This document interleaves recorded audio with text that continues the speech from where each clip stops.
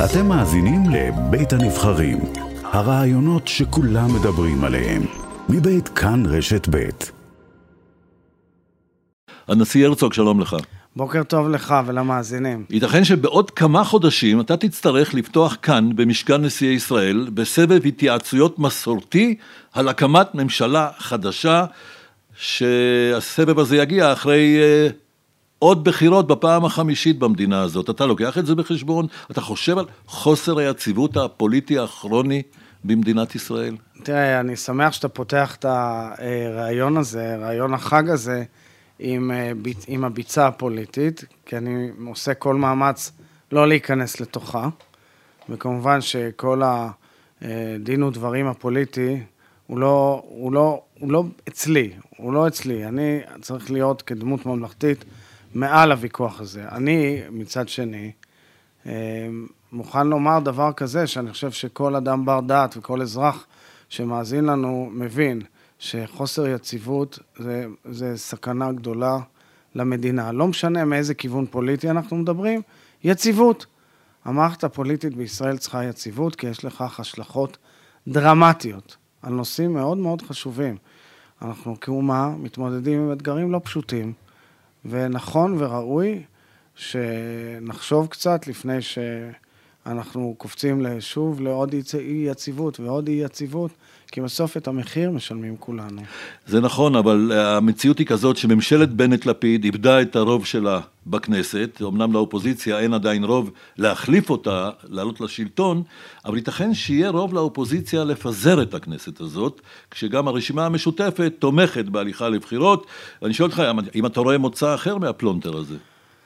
תראה, קודם כל, הקואליציה צריכה לעשות את עבודתה, והאופוזיציה צריכה לעשות את עבודתה. הייתי הרבה שנים ראש אופוזיציה, ואני מאמין מאוד בחשיבותו של המוסד הזה, וזה כבר המגרש הפוליטי, אריה, ואתה לא חדש בזה, אתה כבר עשרות שנים ראית כבר הכל, ומה שאנשים לא למדו, אתה כבר אולי שכחת. אז בוא, אנחנו לא יכולים עכשיו להיכנס לתרחישים היפותטיים. אני אפעל על פי מה שהחוק מקנה לי. ברגע המתאים, אם אדרש לכך. בינתיים אנחנו בתוך גל של פיגועי טרור, דיברת על האתגרים שהמדינה הזאת ניצבת מולם. פיגועי טרור מבאר שבע, דרך חדרה, עד תל אביב, כשגם ערבים אזרחי מדינת ישראל מבצעים חלק ממעשי הרצח הללו. תראה, הגל הזה הוא גל כואב מאוד. הוא כואב מאוד מכל מיני סיבות. ראשית, מכיוון שבסך הכל, לדעתי, במערכות היחסים בין הקבוצות השונות בחברה הישראלית, יש גם שיפור, לא רק נסיגה. אנחנו רואים השתלבות של הציבור המוסלמי, הנוצרי, הערבי, בכל מעגלי החיים במדינת ישראל, ואתה רוצה לראות עוד ועוד, כולל אתה רוצה, ואני רוצה באופן אישי, לראות כמה שיותר בני ובנות הציבורים השונים, תופסים את מקומם בכל מעגלי החיים במדינת ישראל, וזה חלומות שצריך לממש. אתה מראיין אותי שנייה לפני שאני נכנס לסעודת iftar בבית הנשיא, עם מאות מנהיגות ומנהיגים מוסלמים, כדי לציין את הרמדאן ואת צום הרמדאן, ואני אומר לעצמי, זאת לא הייתה תופעה שכיחה בעבר, זה תהליך שהתפתח.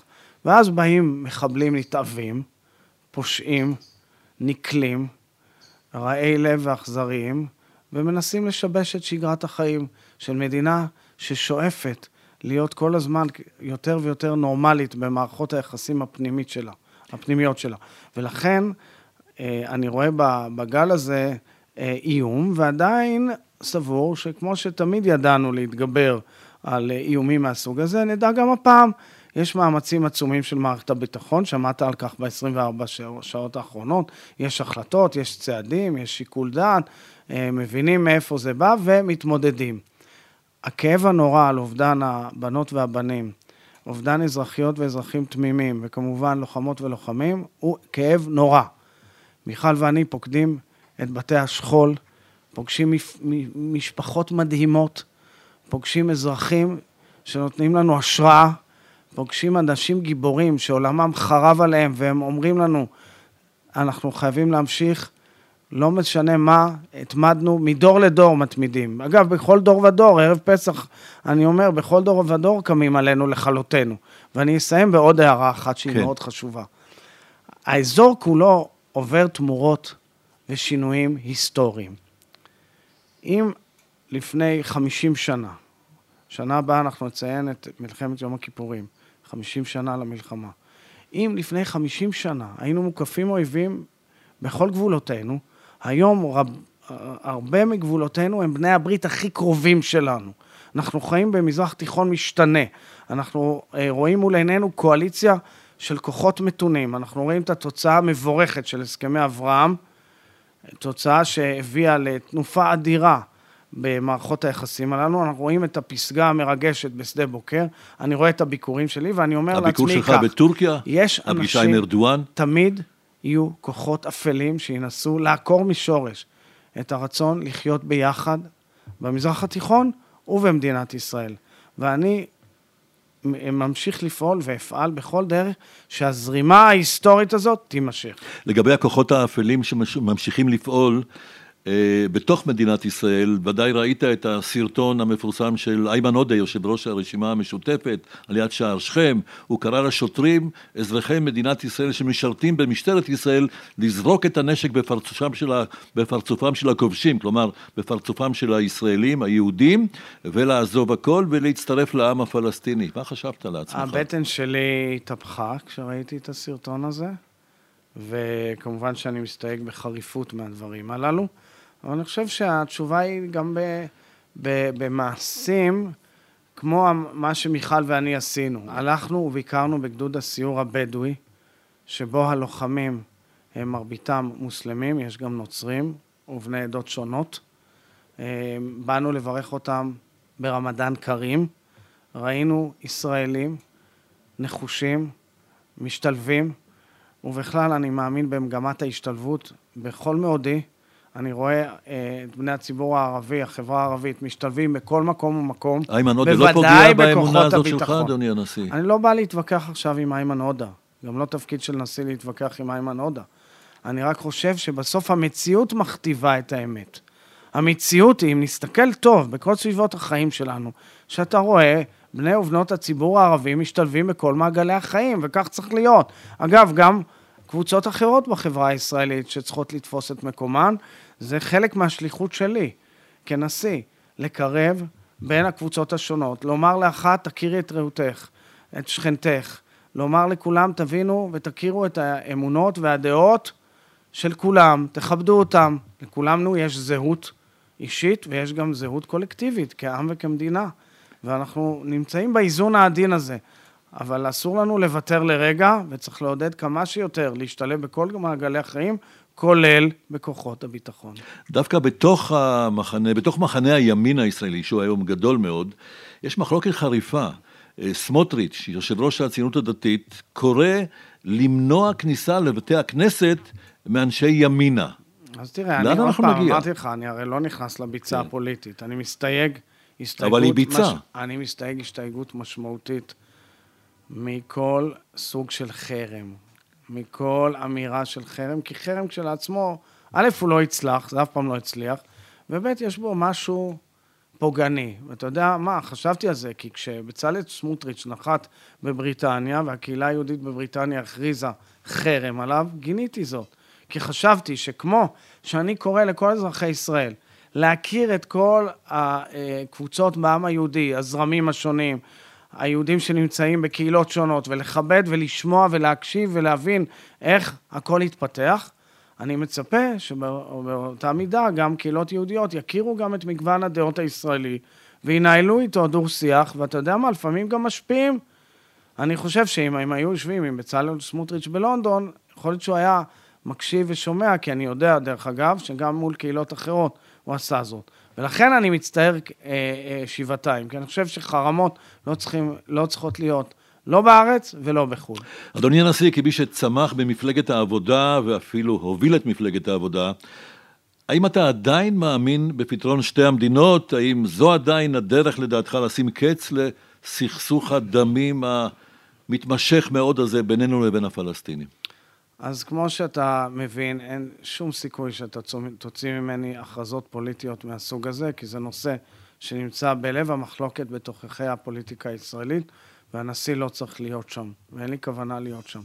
אבל זה לא סוד, שאני תמיד דגלתי בדיאלוג עם שכנינו הפלסטינים, שאני חושב שזאת מציאות שחייבים בכל דרך. דיאלוג מדיני או ביטחוני, כפי שעושה שר הביטחון גנץ? ודיאלוג בכל דרך נכונה ונאותה, שהממשלה תמצא לנכון, אבל ראוי שיהיה דיאלוג. אני כשלעצמי גם פוגש מומחים ואנשים שעוסקים בזירה הפלסטינית. עם אבו מאזן לא תיפגש? אז עם אבו מאזן, ראשית לכל, ניהלתי כמה שיחות, במיוחד לקראת חגים, הוא ברך אותי, הוא גם מתקשר לנחם אותי. כשאמי נפטרה, הגינויים שהביע על הפיגועים היו חשובים. השאר זה כבר סוגיות שכמובן אני צריך לתאם אותם עם הממשלה, וגם צריך להבין שאבו מאזן גם נמצא בתהליכים מסוימים נגד מדינת ישראל, שאני חייב לשקול באיזה צורה ובאיזה אופן אני מקיים איתו את הדיאלוג. אני בוודאי מתכוון להתקשר לברך אותו לקראת חג עיד אל פיטר, ואני חושב שהעידן שבו אנחנו נמצאים, התקופה הזאת, תקופת הפיגועים, היא מקשה באופן טבעי על הדיאלוג הזה. אבל בואו נודה על האמת, אנחנו שני עמים שחיים בחלקת אלוהים קטנה במזרח התיכון, טוב ונכון שנמצא דרך לנהל דו-שיח. ואני אומר דבר נוסף, כמו שאתה רואה, אני פוגש מנהיגים ערביים חשובים. הייתי באמירויות, כאורחו של השליט מוחמד בן זייד. הבעיה היא פה עם הפלסטינים, לא באמירויות. ושם הם השמיעו את התקווה, וזה היה מאוד מרגש. ולאחר מכן, כמובן, באנקרה, אצל הנשיא ארדואן, שגם היה ביקור מאוד מאוד חשוב, עם כל הסממנים והגינונים, שזה דבר חשוב כשלעצמו, להראות זאת לעמים. ולאחר מכן בירדן, מעל הקרקע, בטקס רשמי לראשונה, מאז כינון הסכם השלום, זה היה מאוד מאוד חשוב, ואני מקווה שנוכל לעשות זאת עם עוד עמים ועוד מנהיגים. אבל אני רוצה להסביר, התפיסה שלי בעניין הזה היא לא רק הטקס כשלעצמו, אלא אני מדמיין בעיני רוחי, ילד בן 10, איפשהו במזרח התיכון, שמסתכל ורואה מנהיג יהודי ומנהיג מוסלמי, וזה נטבע בתודעה שלו שאפשר אחרת, שיחסים בין יהודים למוסלמים, או יהודים וערבים, במזרח התיכון, ושבני האמונות השונות במזרח התיכון יכולים לדור ביחד, איש תחת גפנו ותחת תאנתו. זה חלום, נכון, אבל הכל במדינה הזאת זה חלום. אלמלא החלום לא היינו מגיעים לאן שהגענו, מדינה מדהימה, עם כוחות מדהימים בתוכה. אז צריך להמשיך לחלום, ואני מקווה שנמשיך לחלום וגם נממש חלום בעזרת השם. אתה יודע, לפני הרעיון פה עשיתי טיול קטן בגינת בית הנשיא, וראיתי פסל על השואה, שהעניק ולדימיר פוטין, נשיא רוסיה, לנשיא משה קצב, בשנת 2005, והחלטתי לשאול אותך, האם לדעתך ישראל מגיבה מספיק בעוצמה על מה שמבצע פוטין עכשיו, הצבא של פוטין באוקראינה, הנשיא ג'ו ביידן, נשיא ארצות הברית, מדבר על קצב, פושע מלחמה שמבצע פשע נגד העמים, מבצע שם רצח עם, אנחנו יוצאים מספיק נגד מה שקורה שם, או שאנחנו נזהרים יותר מדי לדעתך? אני חושב שהביקורת העצמית הזאת היא לא במקומה. ישראל עושה מאמצים עצומים לסייע לעם האוקראיני. התמונות מזוויעות, הכאב גדול, הטבח בבוצ'ה זעזע את כולנו, וגם לפני כן אלפי ישראלים, אריה, נמצאים על אדמת אוקראינה לסייע לעם האוקראיני. אני מדבר כמעט כל קבלת שבת עם בית החולים באוקראינה, המדינה היחידה שהקימה בית חולים מרשים בצורה בלתי רגילה. אני מדבר עם קהילות יהודיות והעם היהודי שמתגייס בהמוניו לסייע לעם האוקראיני. מגיעים לכאן פליטים מאוקראינה, יש מאמצים עצומים במישור הדיפלומטי ובמישורים מדיניים, רפואיים, חברתיים וכלכליים, ובליל הסדר, מיכל ואני נארח בליל הסדר הראשון שלנו בבית הנשיא, עולים מאוקראינה יחד עם חיילות וחיילים בודדים. ואני חושב שאנחנו עושים את המרב והמיטב בנסיבות שבהם ישראל נמצאת. אני מייחל ומתפלל שהקטסטרופה הזאת תסתיים, שהמלחמה הזאת תסתיים, ואני מקווה שכל מאמץ מדיני להגיע להפסקת אש, לא רק שאני אומר הוא מבורך, אני גם מקווה שהוא יצלח. המשכן הזה, הנשיא הרצוג, מוכר לך היטב עוד מהתקופה שהיית בנו של הנשיא חיים הרצוג, זכרו לברכה. גילית כאן משהו כשהגעת, שהפתיע אותך? שאלה נחמדה. אני מכיר כמובן את המקום הזה, אבל חלפו כמה עשרות שנים מאז, וכל דור, מדור לדור, העומר משתנה. כלומר, אומרים דור לדור יביע העומר, העומר משתנה, האמירה משתנה, הנסיבות משתנות, ואני פועל קודם כל לפי צו מצפוני ולפי החלטותיי שמתאימות לעידן הנוכחי. מה שכן, אני חייב להגיד לך דבר אחד, אני עשרות שנים בחיים ציבוריים ותמיד עובד מאוד מאוד קשה. פעם ראשונה שלמדתי להעריך את המשמעות של דקה בודדה.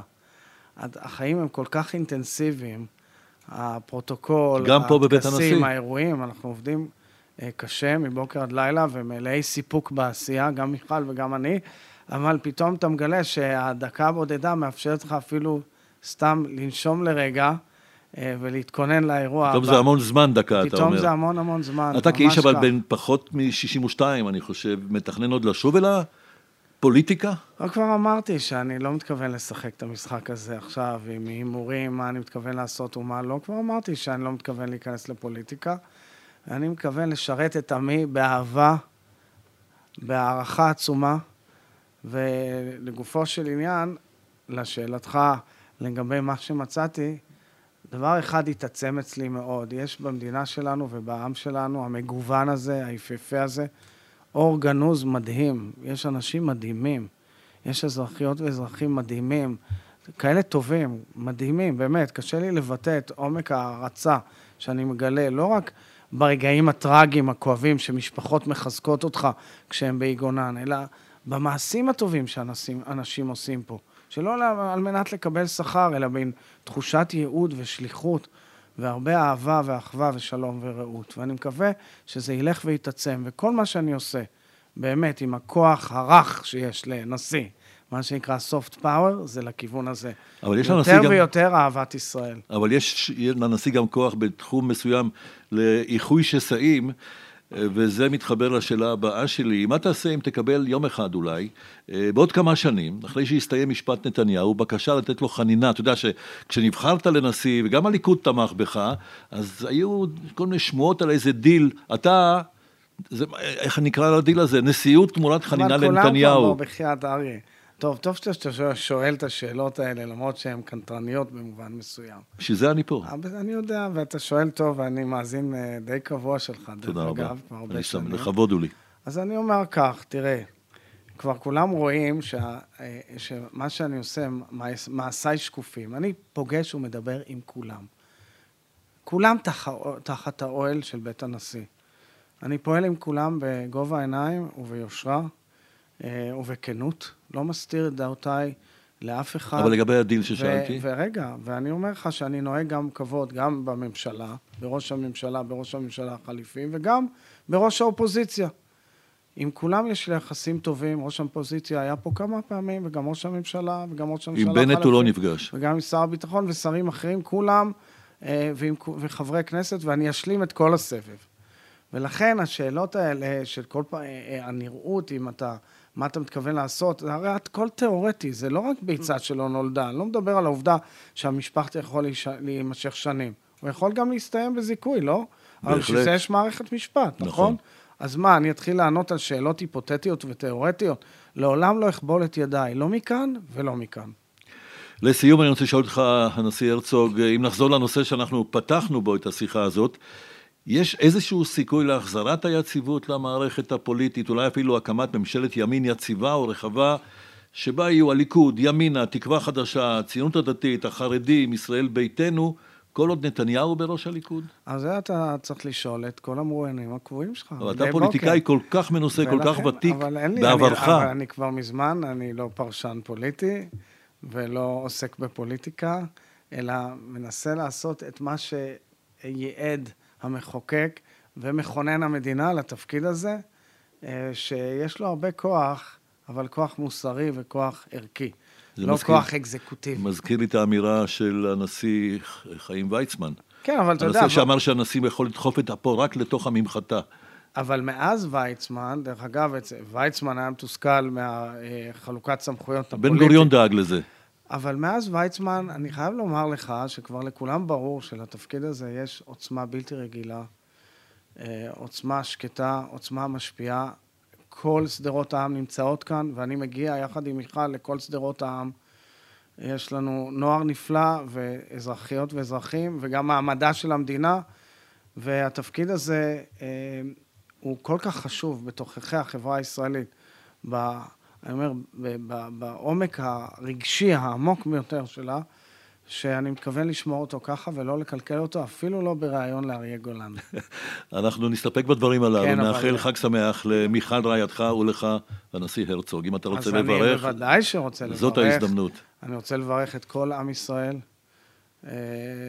בחג פסח כשר ושמח, אבל יותר מזה, אני מתפלל ומייחל לכך, שהיות שזה חג החירות, שנראה חירות, כל אחד באופן אישי ובאופן קולקטיבי, שנראה חירות, שנראה גם שקט, האביב, חג האביב, שנראה את האביב פורח, שיהיה קצת רוגע במדינה ושמחה ואושר וכל טוב, בריאות טובה וברכות מעומק הלב כאן מבית הנשיא מירושלים.